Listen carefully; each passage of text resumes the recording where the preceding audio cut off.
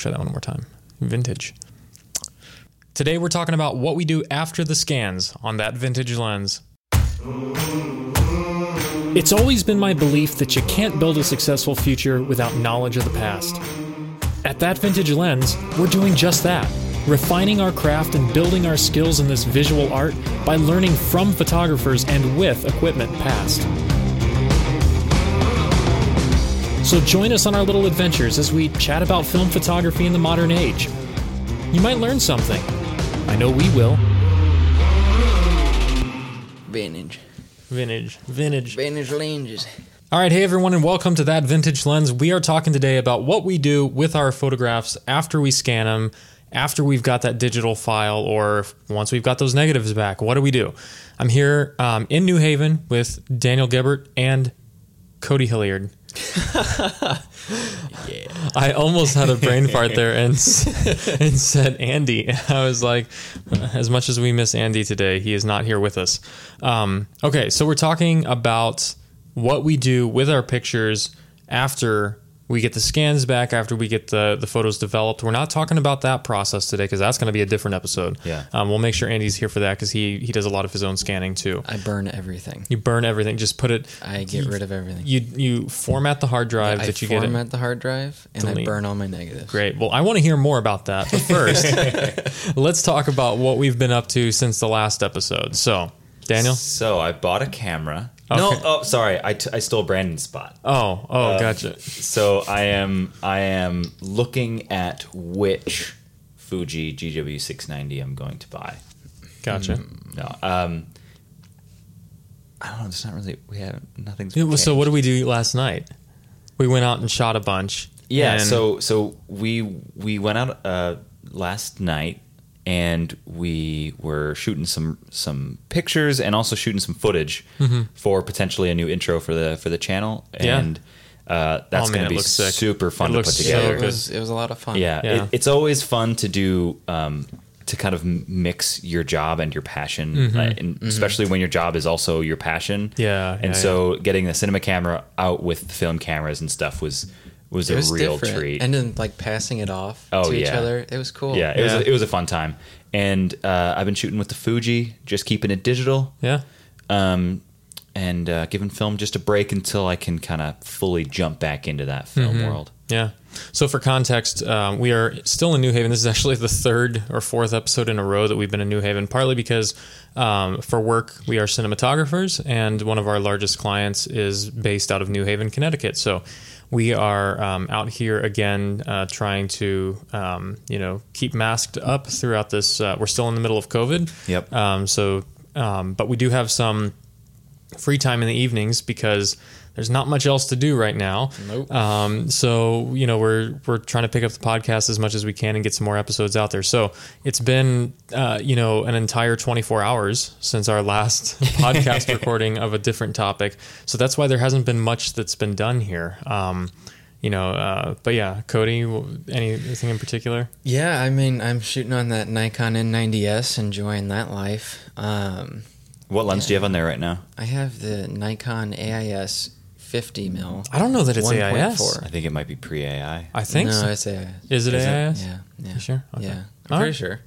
Coatings. It's a pretty old lens. Yeah, so it's got a cool little purpley look to it, yeah, to the front element. Yeah. But, been enjoying that. Mm-hmm. And now I'm questioning whether or not it's AIS. I don't know. It's pre-AI. Is it? Yeah. I don't think so. It's pretty old. I mean, that's The AI, I want to say the AIS had the rubber focus ring. yeah. I think you're right because I've got Spirit Juice has an AIS, and we've also got one like yours, and I'm pretty sure the AI or the pre-AI. It's with the coatings. It has a lot. It has more to do with some of the mechanics of the way that it conveys to the camera. That's what the AIS looks like. Got the rubber on it. Okay. so I've been shooting with a Nikon. let me redo that then. no, but it's good though because it's an old lens on like a 90s camera or early 90s, early 2000s. I think 90s. Yeah, film camera. So it's a nice. It's kind of a nice juxtaposition between the. Yeah. Okay. No, Nikkor S, which is pre-AI. Nice. Okay, That's an so it's old even boy. older. When's that from? 1966 to 1974. Dang. Wow. Okay. Okay, yeah. So shooting with a 60s lens on the Nikon N90S. Yeah. Yeah, enjoying It's- that life. Quite is- a combo. It's And- interesting because it's an electronic camera with a lot of modern benefits to it with like, you know, auto load, auto rewind and all of that. I mean, autofocus. Autofocus, but you don't use it for the autofocus, which is like the primary reason I feel like people would use that particular camera. Yeah, yeah. So, I mean, Well, auto strange exposure. combo. Did I tell you how I got that camera? No. So actually, my dad works for the police department. Did work for the police department. He just recently retired. He got it in a drug bust, didn't he? But no. No, so they were actually getting rid of some old detective gear. Oh. And that camera was used to shoot like scenes. Crime scenes. Crime scenes. Yeah, and so the camera came with like a big rig for a flash and a bunch of other types of things and like little evidence folders. That's so and, cool. Yeah, and so I got it in like this big green case and We typically are pretty clean on this show, but that is badass, man. Yeah, That that's is pretty sweet. That is really cool. I didn't know I didn't share that with you guys, but yeah, they were throwing it out, and he's like, "My boy would like that." I'm like, you know what? I would. boy. I feel like we need to hear your dad now to know what his action is like. My boy would really appreciate that. That is not what his dad sounds like. No, he's very he's a great guy. Yeah. That's really cool that he did that. No, Kinda, I like, know. Kept it. It's got some history there, I'm sure. Because then the Yeah. question is how. I mean, I guess they would have picked it up probably when it was new. Yeah. So it's probably been there for 40, 50 years. Just kind of spooky. Wait, the lens or the camera? No, the camera. Oh, I thought you camera. meant the lens. No. The lens. Gotcha. That's Okay. impressive. Well, No, maybe 1% less impressive. Okay. It's still cool because there's still a lot of history to that camera. No, yeah, Right. that's sweet. But yeah, Yeah, if it no, were the lens I got off of eBay. oh, okay. which the reason I mixed it up with the AIS was because I got a 24, 28 mil. Yeah. Oh, okay. Yeah. That sounds Who knows? Maybe that lens has also shot dead bodies. possibly. you never know. He bought it from Yeah. another police department. Is actually so bought combining. it from the Italian mob. Yeah, exactly. Yeah, that's so- where I've gotten half of my cameras. Brandon, what have you been up to? Well, this might be history here because I have no new cameras in the last 24 hours. Wait, so like, but you've bought new cameras that just haven't shown up yet. No, have not even purchased new cameras within the last 24 hours. They're like in your shopping cart though. No, I'm putting a hold on that. Okay. Yeah, You're looking at bikes, though. I was looking at That's bikes, totally but off not the with like an impending like, oh, I'm going to pick this up soon. 'cause Welcome to That Vintage Sprockets. I feel like we'll just have a sister show soon, and it'll be all about. Yeah, one of these days. I mean, we need to do more with like photography bike trips. That would be a really cool thing to do. Yeah. Photography you were trips talking in about that. general, like Yeah. combining two loves, like Yeah. biking and photography, and Or like overlanding. off-roading Yeah. and photography, Yeah. Yeah. motorcycling. Yeah. Except they- my wife would never let me be on a motorcycle. As you said, We'll she just would shoot put you, first. We'll just Yeah. put you on the back. Yeah, call I it don't a know day. that would work well. That wouldn't be much Well, we better. have in to her have eyes. some kind of vehicle to like bring like food and like the like big tents or something like It's that. true. So, Yeah. It's true. Just overland. Yeah, Just let's take the Forerunner out. Yeah, we really should. Yeah, so I mean, honestly, there hasn't been that much that has changed for me in the last 24 hours. We did go out and film and shoot a little bit last night in the what is it, like an abandoned supermarket or something. That's Who knows what it They're is? It's actually next- doing work over there right now. yeah, Yeah. it's really odd. It's next to our hotel. We're staying in just outside New Haven in West Haven, and we just look out the window on this like abandoned supermarket, and there's a spray paint over the door that just says "Enter here." And so we went over there and Like, no way this is unlocked. yeah, Sure enough. no, I mean they're like 3 ways in. Yeah. And so just went over there, and the light. I mean, it was golden hour sunset Yeah. last night, so shot a little bit on the red, and It's hard to make things look bad on a camera like that, but this stuff looked particularly good. Oh yeah. No, it really did. The particles in the air and the way that the light was shining through the windows, and It was nice. It was a fun time. yeah. So You're Peter Pan for a second with that shadow on the wall. Yeah. That's what it reminded Got some shadow shots. That was pretty cool. So So what are we talking about today, Brandon? okay, so yeah, back to topic. So we are chatting today about what we're doing after what we do with our photos after we get the scans back. So we've Yeah. sent them off, or we've developed them ourselves. We've scanned them ourselves, whatever. Now we've got that file, and we have that that negative sitting there. So what do we do? You know, I mean, yeah, there's a lot of different ways that your photography can have like its home, I guess. Is it going to live online primarily? Is it going to live in a book exclusively? Yeah. Is it going to live in a print that you give to someone as a gift? You know, there's a lot of different places that they can live. And I Cody think just burns all his. but- Cody just puts Yeah. his in a box and then microwaves it, I guess. Yeah. And and so I think for me it definitely depends on what I'm shooting and what I'm shooting on, and it really changes a lot. But there's a couple of different things that I go to, and I there's places that I put it online. There's places that I put it in like some sort of physical form, whether it's print or whatnot. So I'm curious to see, Cody, you were talking about scrapbooking earlier. Yeah. No, What do you mean by that? well, growing up, my mom always scrapbooked. She was always taking pictures. Like, for instance, I mean, she gave me the Canon AE1 program. And so I've always been around that kind of, I guess, lifestyle. Of like, you take a picture, you put it in a book, and you put it on the shelf, and then you pull it off 10 years from now and look at it. And so I've always been attracted to that kind of like familial Nostalgia. look back, and so I started categorizing my photos into loved and the unloved.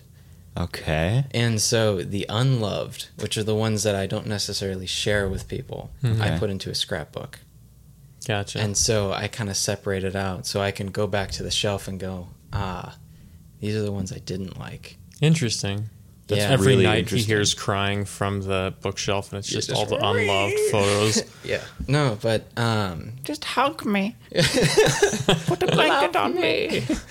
so that, and Casey, my fiance, helps me go through some of those sometimes. Yeah. And she'll put them in the scrapbook for me. That's really So fun. yeah, no, it's really cool to have, a loved one help you out with that. Mm. But Yeah, because Yeah, so my mom always scrapbooked too.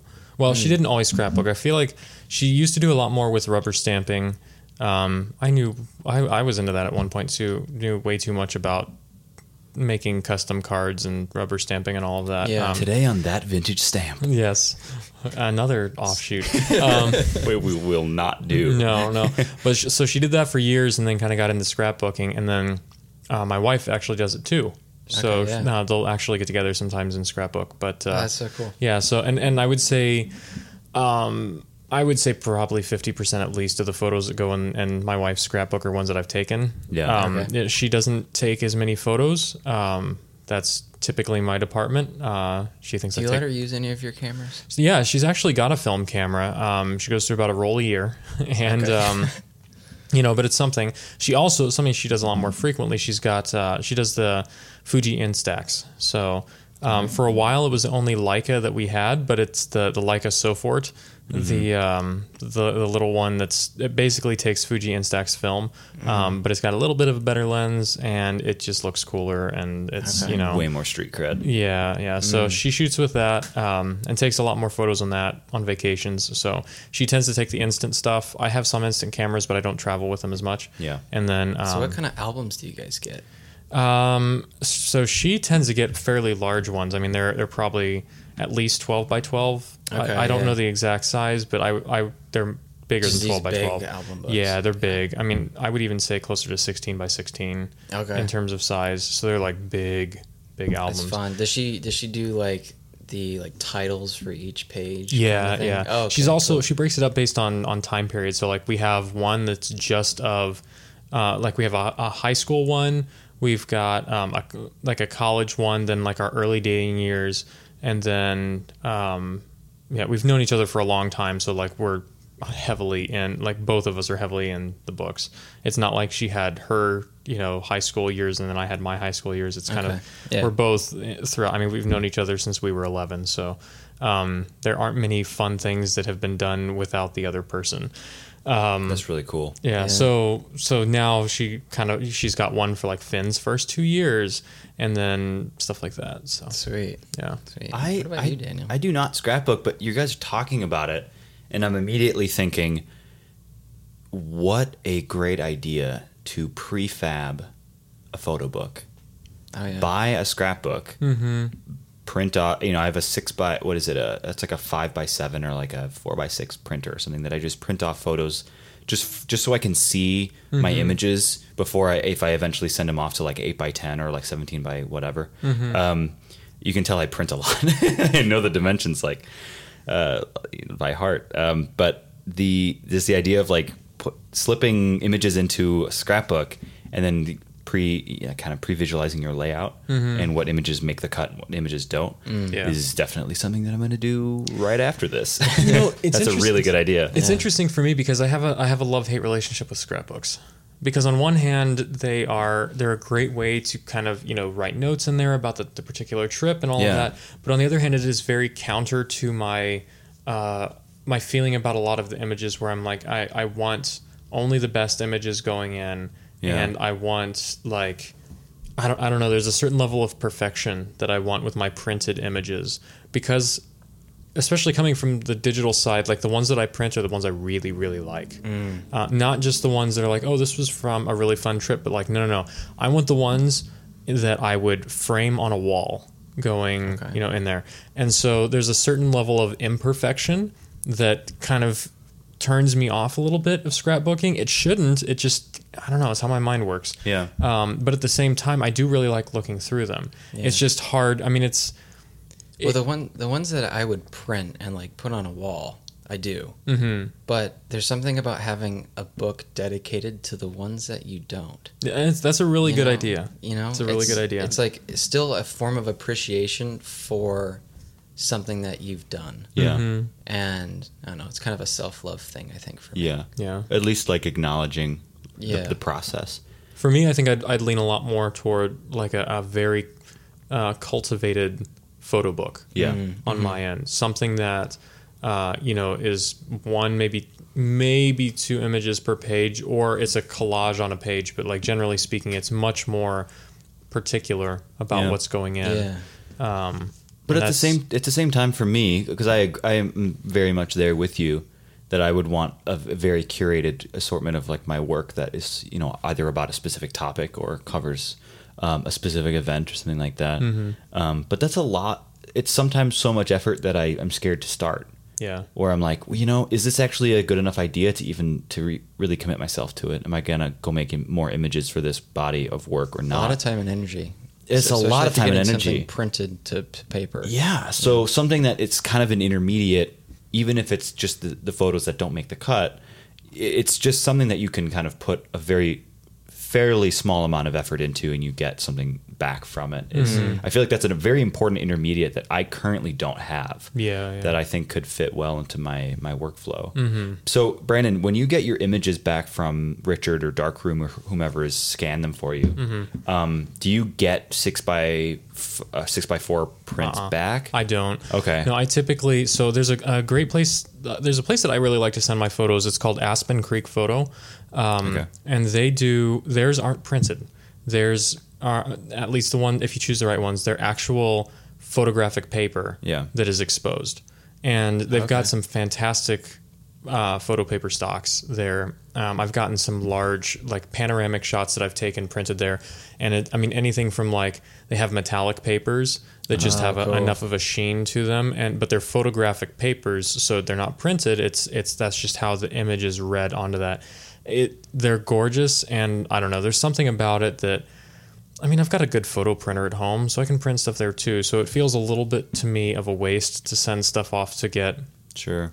Maybe a waste is a strong word. Yeah. Because it's not a waste, but it's harder for me to send stuff off or get a ton of prints in, and I don't know. For me, printing is a very deliberate thing. Yeah. It has to. It's which is why I don't tend to get them alongside the photos that I get developed, or like the scans and all of that, because I have a pretty high hit rate, I would say, in terms of which photos, like when I'm shooting film photography, how many I like. But at the same time, even if you get like pocket-sized prints. Yeah. you know? I guess the thing is, like, I don't have too many ways that I use those right now. And so all they'd be Yeah. doing is sitting in a box with the negatives, you know? Yeah. And so But then when your kid comes across I know. that box, I know. It's true. years after. And I still get stuff printed. It's just not all of it. I Yeah, mean, I okay. just got 15 rolls printed, or 15 rolls developed last week.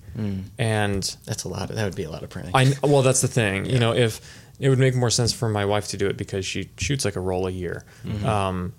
I'm not as I don't shoot nearly as much as some people do, but I still shoot enough. Right. And some of them I'm like, no, that's specifically shot for going online or for printing it large or something like that. So Yeah. typically what I do is I have folders of like my favorite photos that I'll drag stuff over into and like print a bunch at a time. So I still get prints, just not as frequently. Going online. Yeah. You mentioned that. Yeah. You told me one time, Daniel, that, and I don't know if you still believe this or not. Probably not. But you I had told did, me yeah. that you feel like images don't matter. They feel like they don't matter unless they're in a book. Yeah. I think I maybe still believe that maybe to a less extreme extent, still, very much. I mean, you just scroll on Instagram and the stuff that shines or the stuff that gets your attention are things that are typically very sensational. There's a lot of color. And there's something to be said about images that stand alone, right? Covers of magazines. Any of the work from like the great Magnum photographers of old and the current ones. But there's also something to be said about images that really only make sense in a series. And that tends to be how my mind works because I'm used to putting sequences together for film, for motion picture, right? I'm used to editing. This goes here. This goes here for context. This is my detail. Yep. This is who the detail is about, and this is why this whole sequence matters because when you put it together, you get this person going fishing or The this sum person is doing greater than the value. Absolutely, Yeah. absolutely. So my brain tends to work like that, and so when I buy photo books and stuff, and I just can ingest that and like take it in as a complete work. It speaks so much more to me than just looking Yeah. at what even the best Instagram picture I've ever seen, right? It's just like some handsome person on a mountain. It's like whatever. That's cool very- boots, bro. That's very funny that you bring that up because my mind works very similarly. I just do it a little bit differently. So I do post to Instagram pretty frequently. I think all of us post to Instagram in some fashion. My reasons for that are because I know that since I primarily shoot film at this point, I don't have digital images that I'm sharing with people that are showing them what's going on in my life. And I do have lots of friends that will follow, whether it's Facebook or Instagram. So that's my way of sharing a little bit of my life with them. Sure. But and also I think to share a little bit of the joy of film photography because there Yeah. are definitely those photos that you share on Instagram. And even with all the compression and everything, people are like, dang, the colors or the composition or Yeah. the way that the film interprets all of that is just different than digital. Yeah. What I prefer to do, honestly, with the photos that I really like, is to put them on something like Flickr or 500px, where it's much less compression. You're seeing the full image, and you're seeing it in a way that you can blow it up on a large screen and really take the whole thing in. Yeah. But what keeps me away from using those is their organization of the photos. It's bad. I want something that is more of a traditional organization method of folders or like the way that you would use like Finder on a Mac or, Sure. Different albums you can put together. And not just like random albums, but like, hey, these are my travel ones. And within that, yeah. here are a bunch of Yeah, albums. yeah. Here are my family portraits. And within those, I can have different things. Partly because of that context that you're talking about. Yeah. The way that most of those work is and some of them have varying levels of, organization, but they don't function quite as much like a photo book, or even if you can make an individual photo book, you can't make too many of them, otherwise those all get jumbled up. And so Right. I kind of want people to know what they're getting into, and I want to be able to organize them in a way that you can go through and you can see the progression of, hey, this was Christmas morning, and my son, who is now old enough to understand what's going on, opening up presents and things like that. Or, hey, this was our trip to Poland, and this is the progression of kind of a digital version of a scrapbook. Kind of, yeah. It's kind of in that range, but it just annoys me that a lot of those places don't have the level of. I kind of want it to be organized like a little bit like Dropbox, where I can have multiple layers, and a lot of them don't. And you get the sharing aspect of the 500px. Exactly. Yeah, showing my age here, I do not use Flickr or 500px. I just use Reddit. Sure. And I've talked about this in the past. Like, I really, really like this the subreddit r/analog and r/analog community, and some of the comedy pages about film photography as well. And I like the anonymity of it. I like that no one can like trace it back to who I am. It's just like these photos stand for themselves. Yeah. And I often will post kind of pseudo collages where I'm putting together a couple images that make a whole story. And it goes all over the place on Instagram or even on Flickr or whatever. If there's a famous photographer and they have a lot of followers, it's pretty regular. If they post a photograph, it's going to get a certain number of likes, whatever they're used to on that page. But on Reddit, if you post an image that is just a good photograph, it doesn't matter if that's your first picture or if it's your 10,000th picture. If it does well, it does well. Yeah. And your follow-up image may not. It may get 4 likes. But man, the ones that really sing. They have thousands of upvotes or whatever. It is interesting that I feel like Instagram has taken at least a step toward that. And, maybe there are different ways, because I feel like some of them do different things. 500px, if I remember correctly, there are like if you start getting more likes, it'll start boosting it similar so that more and more people see it. So it can be like on, I don't know the terminology, trending, like on fire or something like that. Likes can be so encouraging, but also so discouraging as well. Well, if that's what you're basing your success as a photographer in, then you're destined to fail. But I mean, how can you not? I mean, you're putting it on a platform where people are like rating it. Yeah. Like there's obviously going to be implications of like your work and how you feel about it. Yes, and I'm going to say that's why I don't Instagram anymore. And that's why I don't like it. Yeah, it's it's the one thing that the Reddit community does that Instagram doesn't, and if the anonymity goes with it, is even if I get a photograph with 6 upvotes, and it's maybe a photograph of a car or something. I typically downvote your photos. Thank you. I appreciate that. Now I know what that's coming from. Yeah. So even if a photograph gets 12 upvotes or 3 upvotes, it will typically have about that many comments. Yeah. It's people just being like, dude, I love this composition. Or like, hey, man, this isn't getting a lot of traction, but like, damn, I love those colors. Or whatever it is, and that means so much more to me. It's not just someone saying yes or no. Yeah, it's more community. It's like, hey, this aspect of your image really speaks to me. Keep doing more of this because I like it, and that is more than just I approve or disapprove. It's got that personal touch to it, even though it's an anonymous website. That's great. That's why I like Reddit, and that's but it does not scratch the itch of like this is where the photo deserves to live. Yeah, it's a lot of that stuff is destined to live on a wall somewhere. Yeah, and I feel like that is one of the biggest things with photographers. One of the biggest struggles I feel like is finding that balance between getting your work out and getting it seen, but also doing it in a way that holds true to the art itself. Yeah. Because you can do it the Instagram way, which everybody sees it, if you've got lots of followers and whatnot. But at the same time, I feel like it's one of the lowest forms of photography art because not only is everybody doing it, but it's such a cultivated thing where it's all about it is all at this point I would say 95% of it is just about getting your likes up and your followers up. It's not about staying true to the art. There are some people that do, and you can find famous photographers who have like 200 followers, but they're still staying true to that. But that's very counter what Instagram is set up, the way that you are supposed to succeed on Instagram. Well, also Instagram doesn't make money from people who are talented. They make money from people who are popular. Right. But the Instagram, my interpretation of the Instagram kind of philosophy is everyone's work is seen by everyone, but it's experienced. The actual work is experienced by very, very few. Whereas on Reddit, it's experienced by very few, but or rather, it's seen by very few, but it's experienced very deeply by those few. Right? Yeah. Like they actually are analyzing and like kind of letting that photograph kind of ruminate. Yeah. And even more so in print media. Yeah. I mean, Well, because the other extreme of that of Instagram is a photo gallery. Yeah. Where you've got, large printed, and my wife has actually been part of a couple. She was a photography major in school, which is a little bit funny because she was shooting Hasselblads and Mamias and all of that way before I was, but she hated it because it was a school assignment. Okay. And so it was just, you get into it, and she was like, this is just not, like, studio photography wasn't where her mind and her love was.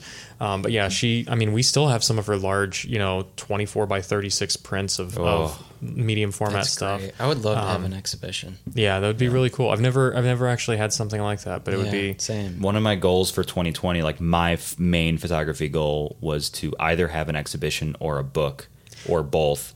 And COVID threw a wrench into that. Yeah. We should look, though, But I seriousness, still really want to do that. In all seriousness, we should look at having that Vintage Lens exhibition of some sort. Oh, that would be so fantastic. like everybody has a wall and some sort of space. Yeah. We should look into that. I know. I already. Really cool. I can give you a list of spaces that I've looked into in the past. Okay.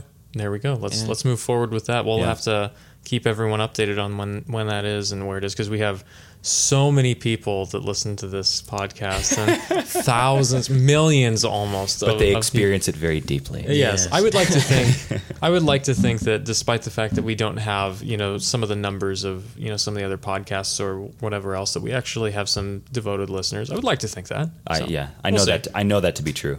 Yeah. So, okay. So you have the other side of things, which is, an exhibition, and so there are varying degrees within there, and I feel like people kind of, they fit into, they kind of go one direction or the other. They either loathe Instagram and really want something more like an exhibition or like heavy printed stuff, or they do a little bit of both. They share a bunch of stuff to Instagram and then do a much more curated form for like prints and things like that. Sure. I don't know. I can't say, everyone fits into one of two camps, but I feel like there are wide ranges, and a lot of people will fit into one or the other. Yeah. Because I would venture to say that the majority of film photographers these days don't have exhibitions. Yeah. No, yeah, that's definitely something that I aspire to do. I want to have an exhibition. I want to get huge prints. Yeah. And, like I was talking about in the other podcast, there's something about large format where you can just like dive into the photo and get up super close and say, wow, that was a detail that I wouldn't have seen otherwise. Yeah. And so on Instagram, I've like debated taking down photos because I'm like, this is something that I feel like I want to show somewhere else. Yeah. And I feel like because it's now on a platform such as Instagram, it takes away from the value of the image. It's a disservice. And yeah, it's a disservice. And to kind of increase or make your images as desirable to view and to sit in on, you've got to leave it in one area, and that is a gallery. See, I kind of treat Instagram a little bit like what do they call it? When your contact sheet that you get back that has all the different images on it. That's kind of how I treat it. Instagram. Okay. Yeah. It's like this is your preview of the images. You want to see it? I'll post a lot of them to some other place that's higher quality, but. Or if I'm close enough, I'll just send you the picture so you can take a look at it. So that's how I kind of see it, is like, I can't tell you how many people intro. I've come across, and I'm like, they say, "Oh, are you on Instagram?" I'm like, "Yeah, I am," and I show them, and now they can see some of my work, and so having that quick accessibility to my images, I mean, it's kind of nice, but. I see the casual photo. Everyone's a photographer these days, right?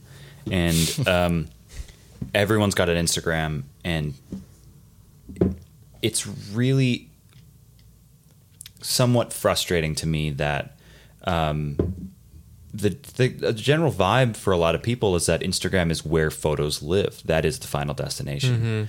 And that there's not really a reason for it to go any further than that. If I can see Cody's Instagram, why would I ever go to a gallery? I can see them on my phone. Yeah.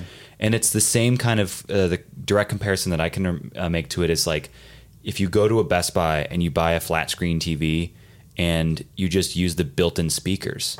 You're like, well, why would I buy a sound system? It has speakers in the TV. And then, you go to a friend's house and they have like a 5.1 Dolby system and you're like, oh my gosh, this is different. This is a different experience. Like this is not even comparably the same kind of music listening or audio experience. It's the same thing, right? Like it is a little bit more pretentious, perhaps, going to a gallery and really like looking at an image for an hour or whatever. Yeah. But it's not made for everyone. Not everyone can have that kind of patience, but it's frustrating that those things are sometimes just completely discounted by people who call themselves photographers. It's sad. almost, It's if you don't unfortunate. have an Instagram, if you say you're a photographer and you don't have an Instagram, it's like, well, you're not a real photographer. Yeah, which is kind of the opposite. Yeah, it is. That makes me think of two things though, because one of them is just on the funny side. It makes me think of the Office episode where Michael goes out into the wilderness and then Oh comes my back, gosh, classic. and he's like, "Why? I don't need to go out into the wilderness to have great views. I've got the greatest view right here." And turns his computer monitor, and it's like a picture of the mountains. Yeah. And then he's like, "I've got the freshest air available, air conditioning." Like it's just, that's what it made me think of. Yeah. It's just a great moment. But it also makes me think about how, we get, I think as a society these days, we give people with cell phones a really bad name, and that it's like, oh, they're always behind their phones, they're always reading something on their phones and all of that. But in the 50s, it was just newspapers.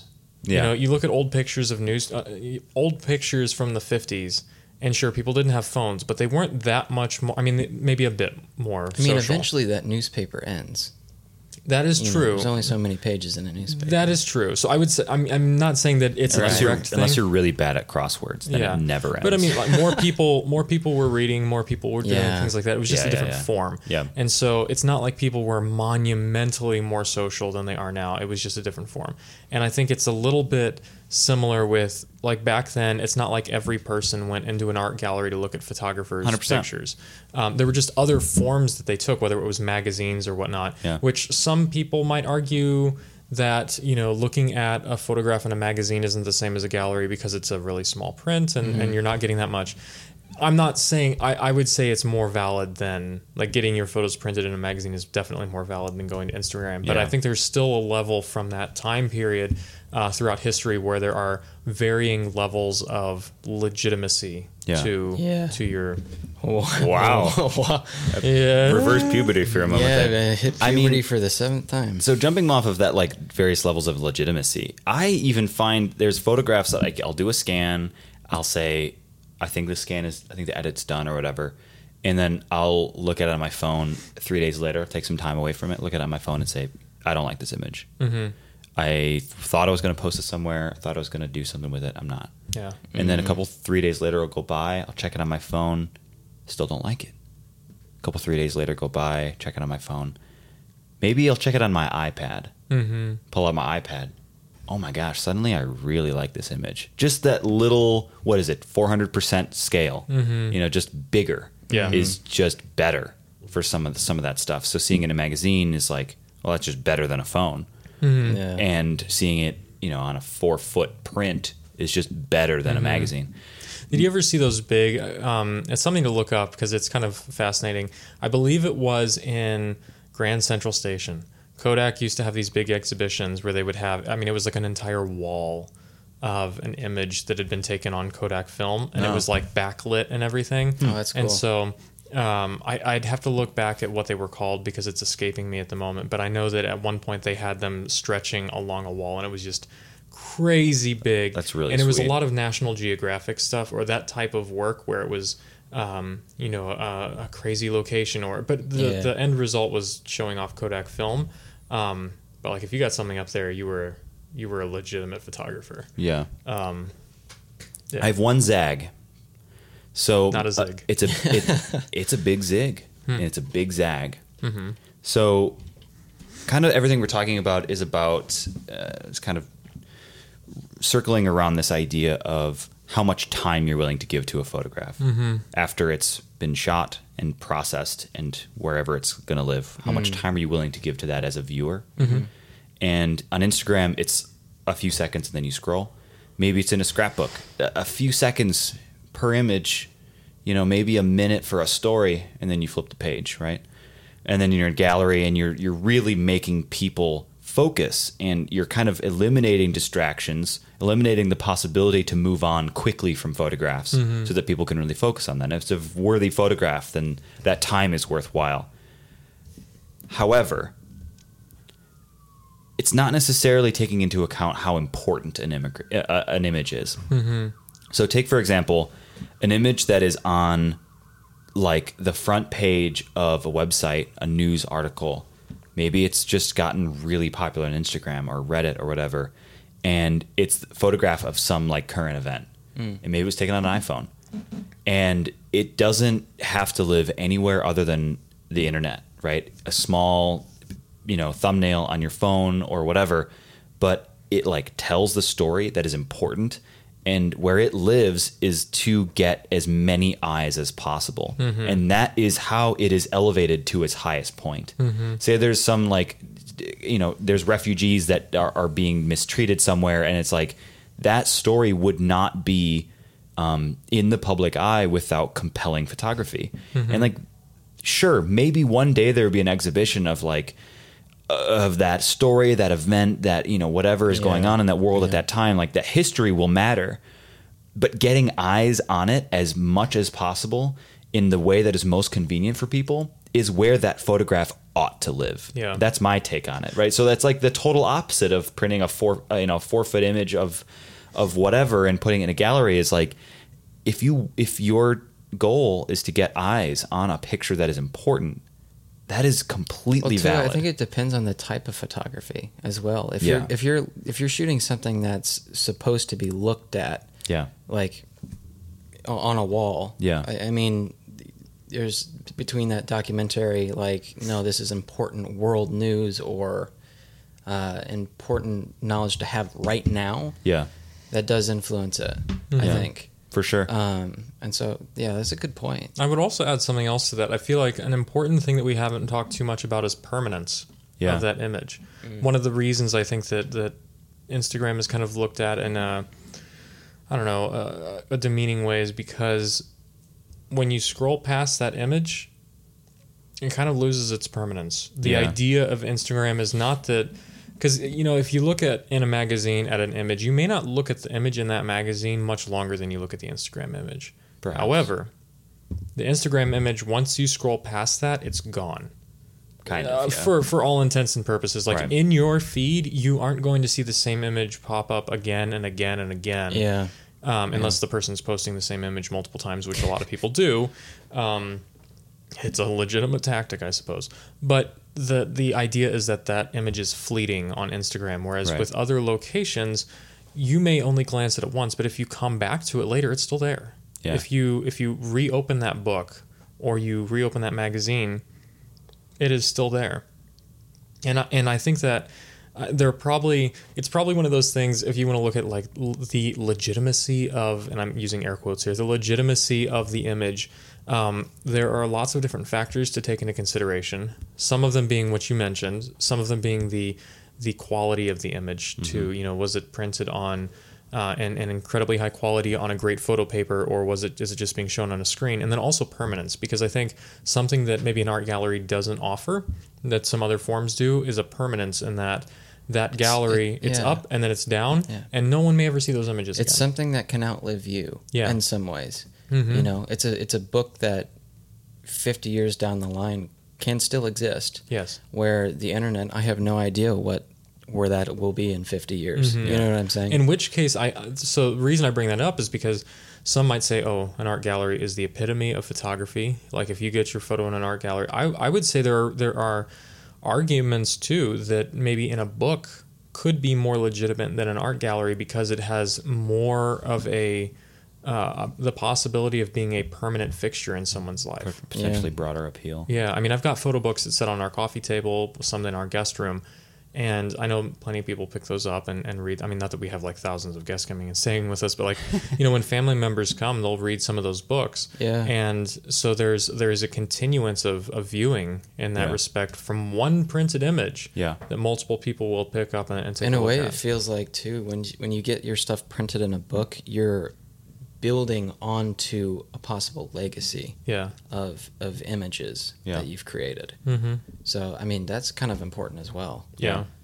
It's interesting. There's like so many different facets to this topic as a whole. So Yeah. it's, I mean, do you guys get the majority of your pictures printed?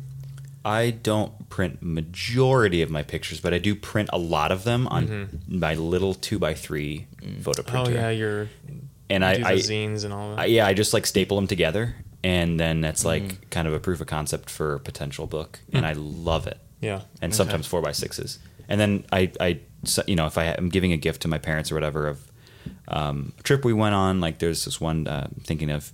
We went to Yosemite, and there's a Good old triptych. Yosemite.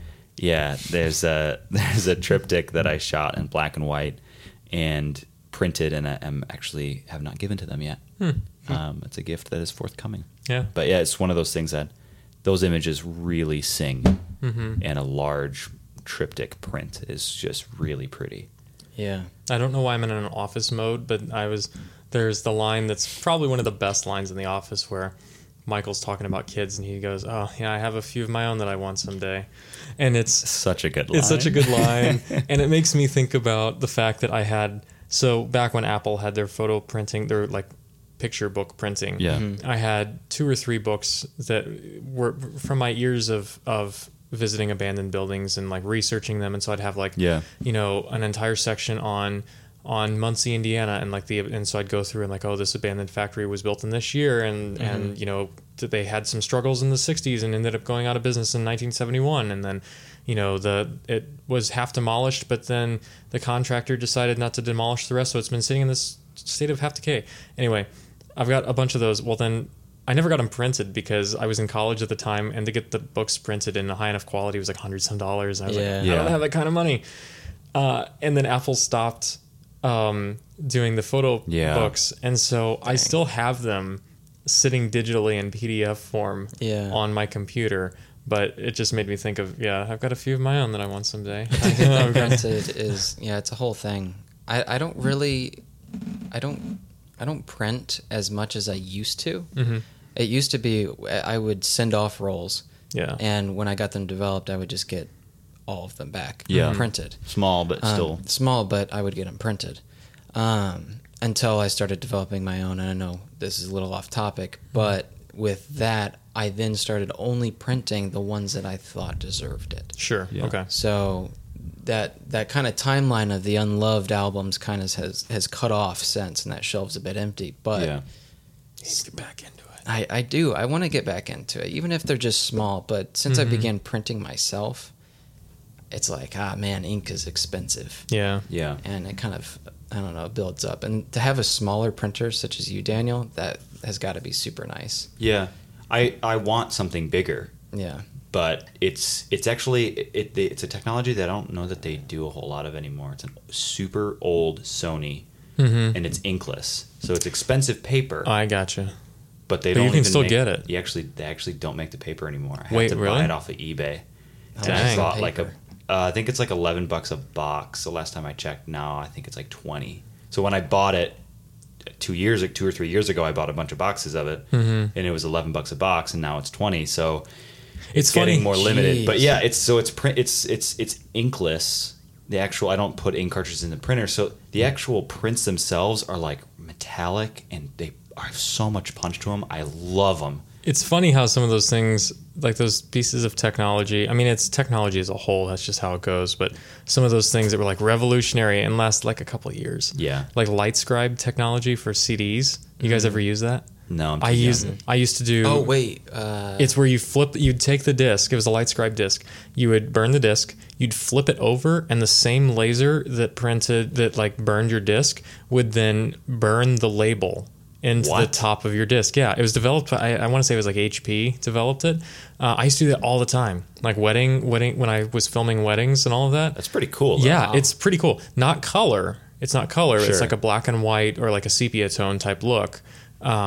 but it was you would take it and you would just flip it over and then it would burn the label, and you could do pictures, and so it's not just text or stuff like that. You know, it was actually kind of cool in that respect. Yeah. But yeah, that technology didn't last very long, and partly because it was introduced toward the end of discs, and Yeah. so like suddenly people stopped burning discs. So Yeah. yeah. Interesting. And then people took those LightScribe diodes, the laser diodes, and they made weapons out of them. Something like that, yeah. No, I've still got probably 100 LightScribe discs.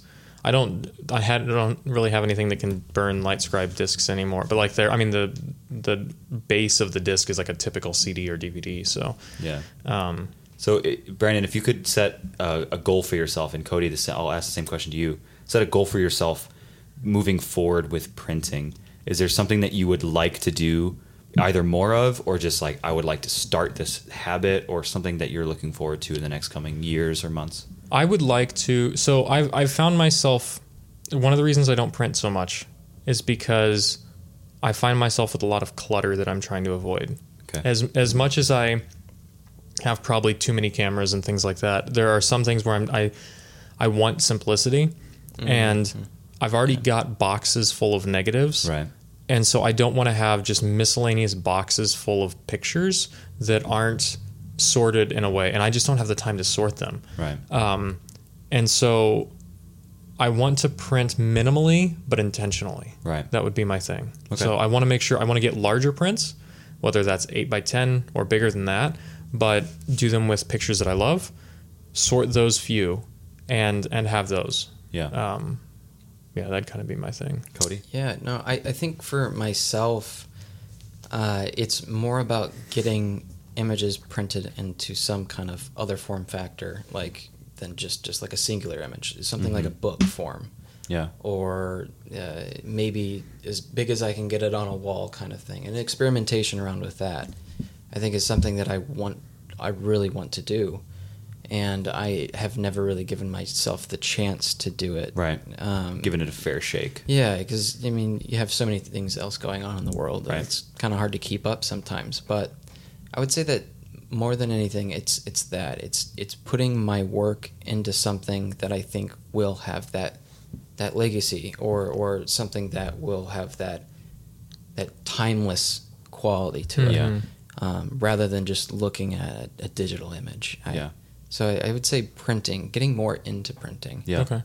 But in different forms. After you answer, Daniel, I've got another question. Okay. So mine completely came, like my new goal for myself came up during this discussion. My old goal for myself is still very valid. So I want to either have a gallery exhibition somewhere, like a small little, local art gallery exhibition with a few images, or a book, or both, within, like, before, too long. Again, my goal was 2020, but at this point, I'm not sure if that's still possible. I'm still trying, but now my goal is to start getting some of those, like, little,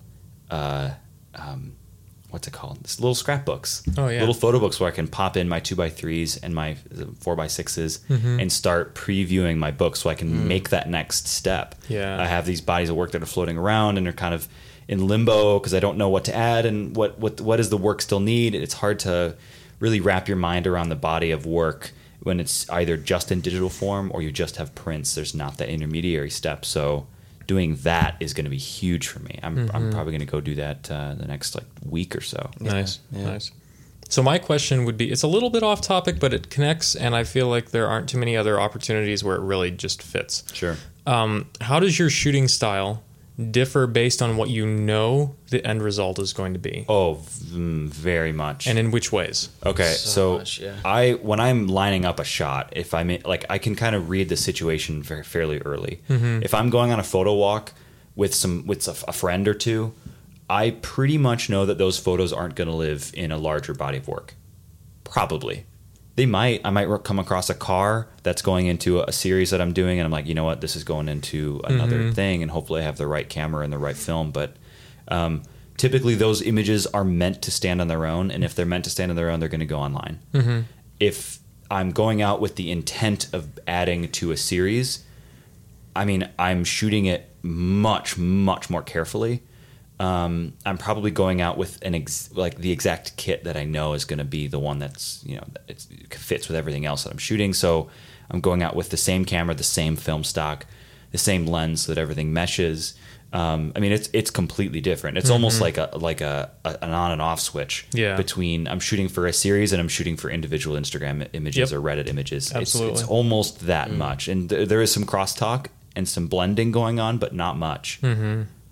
Yeah, mine would be very similar because it's also why I choose to shoot 35 versus medium format. If I'm shooting something that in a location where I know like some of these pictures are probably going to be, at the very least, it'll be on a big IMAX screen as my background, or on a more substantial level on a large print in our house, then I'm going to be shooting with medium format with a 100 ISO film and something that's low grain and all of that for clarity.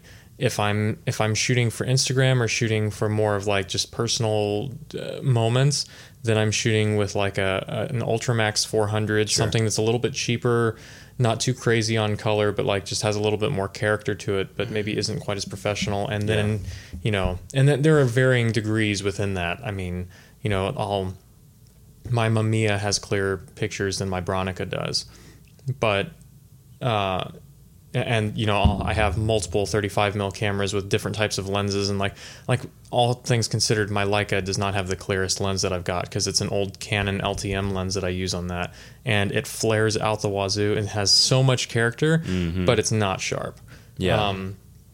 So stuff like that I'll use for just very personal things, but kind of a continuum, because you get like a super sharp lens on a 35mm camera. It might go toe to toe with a fairly old vintage lens on a medium format camera. And so it is kind of a continuum. Yeah, and it depends on your stock too. Right. So yeah, I think I'm in the same kind of boat as Daniel. I think that if I'm shooting with a group, if we're going out on a photo walk or something, I definitely have a different mindset. But with shooting a series, I don't know if I spend enough time doing that on my own. But the thing that I do more often than not is I'm just taking photos, and I feel like I've never had like this absolute end goal for something. Sure. It's just the if I can get a story out of this particular image, then I'm going to shoot it, right? There was the shot of you in the road just the other day. Oh yeah. With the trash along the side. That was something where it's like it's not supposed to live in a series. It's not supposed to just be a photo that gets thrown away or tossed to the wayside. Yeah. Rather, it's one singular image that I can share one whole story in. Yeah. I think that, to me, is more valuable than shooting a collection. So I would say that was why I don't necessarily tend to lean more towards those series type style images, is because the photographs that I want to shoot are the ones that I can tell a whole story in. Yeah, and I would say, too, on my end, like I've realized over time. So I've been shooting a lot more Ultramax and stuff like that, some of the cheaper stocks. And I've realized that over time that a large reason for that is because the vast majority of the photos that I take are just for me. Yeah. Like I don't know. Such a good point. I take a lot of photos, but in the end, I post to Instagram maybe 3 times a month. Like I am not a frequent Instagram poster. That's just not what really drives me. I post some cool things here and there to stay active and to keep things going on that vintage lens one, but by and large it's not what drives me. And so a lot of times the end result for my photos is that they live somewhere, and then a couple years down the road I'm like, I remember when we went to Ireland, let me look at those photos again. And I'll pull those up and flip through some. But I don't mean to cut you off, but there is something so fun about shooting a series. Yeah. There is, because it's like, no, I'm doing this for a cause, and that's something you can't necessarily get when you're just shooting on a whim. Yeah. Right? And so... Well, it's also incredibly engaging. Thinking about... that's one of the things that brings me to the series and the books and everything like that, is because it melds the worlds of my work life and kind of my like fun photography life. Is that like, okay, if I'm trying to complete the whole story, what do I need? I need what pieces details. are missing? Yeah. I need wides. I need all these things, and my mind starts just like working, the gears start turning, and that is such a good feeling. Which I feel like is one benefit that we have, in that we are really, in the end, photography shares so much with video. If you're doing it right, each of your video shots should be like a still image in terms of, the composition and the styling and all that. The light. The light, the techniques that you're using. And so really what it comes down to, we are used to creating collages and stories in our mind for video. And so it translates so well to taking series of photos. Yeah. And vice versa. Mm-hmm. If you get really, really used to taking good images that stand, as beautiful compositions and beautiful light on their own, when you transition that to video, it's going to be just as good, if not better. They with elevate a little bit each of other. extra motion. Yeah, they totally elevate each other. Cool. So I oftentimes find I do shoot some details. Yeah. Not even thinking about it. Yeah. Just as kind of like a 1-2 kind of punch. Yeah. A 1-2 punch, you know what I mean? Yeah, a diptych or a triptych. I don't know if diptych is actually a proper photography term. I don't know. But triptych is, so we'll say that. Yeah, we'll go with that, sure. Mm-hmm. Anything else before we end? I think we've covered a lot. Like everything else, it's a big can of worms. Yeah. I think I feel like give it every a fair shake. I feel like all of our topics we're gonna have to revisit in like a couple years, and just start from square one with everything, because I feel like, granted, film photography may not be changing as much as it used to in some respects, but I think it's changing faster in other respects. The reason people are taking photographs on film has changed in some ways. There's a vast there are a tremendous amount of brand new film photographers. I mean, all of us are under the age of 30 right here. Andy's a little bit older, but all of us are under the age of 50. And so it's, it's something that is constantly morphing with the times as well. So, and there's a lot to unpack with every topic. Yeah, I love this topic, though. This one's fun. And thanks for bringing this up, because it was a good topic to.